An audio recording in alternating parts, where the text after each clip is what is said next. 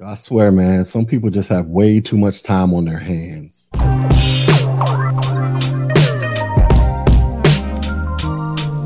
What's up, everybody? This is your boy Tech G back with another video. And in this video, I want to talk about this Oculus VR headset that apparently is designed to get you sent up out of here in real life if you lose playing a video game. Now, I don't know why the inventor of this device thought this was a great idea, but apparently they felt like it was needed in this world for some strange reason. So here we are. So let's check this out. Says Oculus founder says he made a VR headset that can kill you if you die in a game. So once again, why is this even a thing? Look, I'm not much of a video game player these days, but I cannot imagine video game being that intense to where I actually risk getting myself sent up out of here just for playing a video game. I don't even know how we got to this point, but apparently we're here now, right? Article says original Oculus VR founder Palmer Luckey has created a VR headset he claims can actually kill its users if they die in a game. Says, don't worry though, this product isn't coming to market anytime soon. This product isn't coming to market anytime soon. How about this product is never coming to market? Why do we got to have it say anytime soon? What does that mean? Does that mean it's going to come to market next week, next month, next year, 10 years from now? Like, why is this even a thing to where this product would actually come to market to where you have to label it as anytime soon? This is strange. It says, don't worry though, this product isn't coming to market anytime soon from the sound of it, and hopefully it never does. It'll be pretty bad for business to kill off your entire consumer base, right? It says, where did the idea come from? It says, it's a concept that sounds plucked from a cult classic sci-fi horror film where it says, ever see the 2006 flick Stay Alive? I've never seen that flick. Have no idea what that's about. It says, but gained traction through Sword Art Online, a popular Japanese novel series that helped drive consumer interest in the Oculus Rift headset. Its premise, VR users can control avatars with their brain using a nerve gear helmet. But once they enter the game, they learn they can only exit via completion. And if you die in the game, you die in real life. Jesus Christ. I'm currently watching this show called The Peripheral right now, where this woman, she put this little headset thing on and it somehow teleports her to the future. And she can do all this crazy, goofy Matrix style type of stuff. And I think part of this storyline, based off of what I've seen so far, is that I think she could actually potentially die in real life if she dies in that game. So here's the thing. I don't know if these movies and TV shows are predicting what's actually coming down the pipe in real life, but apparently we seem to be moving towards that direction because you can die in these TV shows with these headsets on, and now we got goofy dudes out here making real life headsets that you can get yourself sent up out of here if you die in the video games. Like, why is this even a thing, y'all? Article says the idea of tying your real life to your virtual avatar has always fascinated me. You instantly raise the stakes to the maximum level and force people to fundamentally rethink how they interact with the virtual world and the players inside of it. Says Lucky in a blog post where he announced his newly developed piece of technology. Says pumped up graphics might make a game look more real, he continues, but only the threats of serious consequences can make a game feel real to you and every other person in the game. This is an area of video game mechanics that has never been explored, despite the long history of real-world sports revolving around similar stakes. Why is this a thing, y'all? Why are people actually making video games that can kill you? Why is this a thing? So how the VR headset actually kills you? It says, rather than trying to fry your brain with extraordinarily powerful microwaves like the fictional nerve gear does, Lucky rigged the headset with explosive charges that go straight to your noggin. So you got a headset on with some doggone C4 strapped to your brain, essentially. What the heck is going on here? It says, I used 3 of the explosive charge modules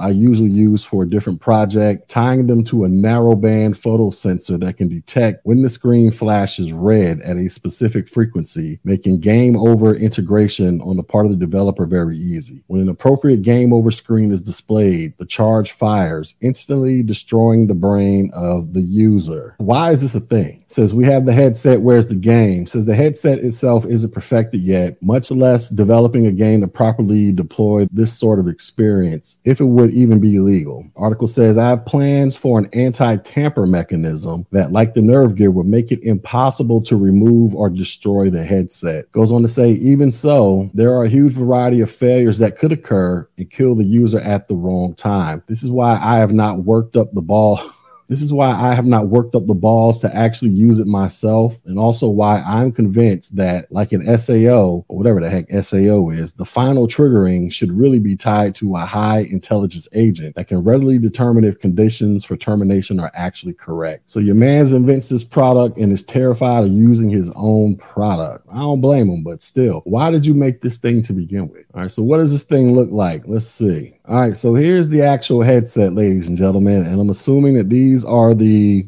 explosive devices that will go off and turn your brain into a pile of mush if you lose the video game. I guess where I'm lost and confused at is, like, why did he even make this? What is the purpose of this? Just to say that you did it? Because what's going to happen is somebody else is going to come out with their own headset like this, and they're possibly going to start selling this on the black market, and then you're going to have some idiots out there who want to go out there and play Russian roulette with this thing, and next thing you know, heads are going to be popping all over the place. It seems like the more advanced humans get, the dumber humans get. So what's next? Says Lucky concludes his blog post noting that although the physical device exists, at this point it's just a piece of office art, a thought-provoking reminder of unexplored avenues in game design. It is also, as far as I know, the first non-fiction example of a VR device that can actually kill the user, and it won't be the last. You can bet your bottom dollar this will not be the last. There will be other types of this floating around out there, and I can see some sick twisted Squid Game type of video game competitions coming about because of a so-called piece of artwork like this. So there you have it, folks.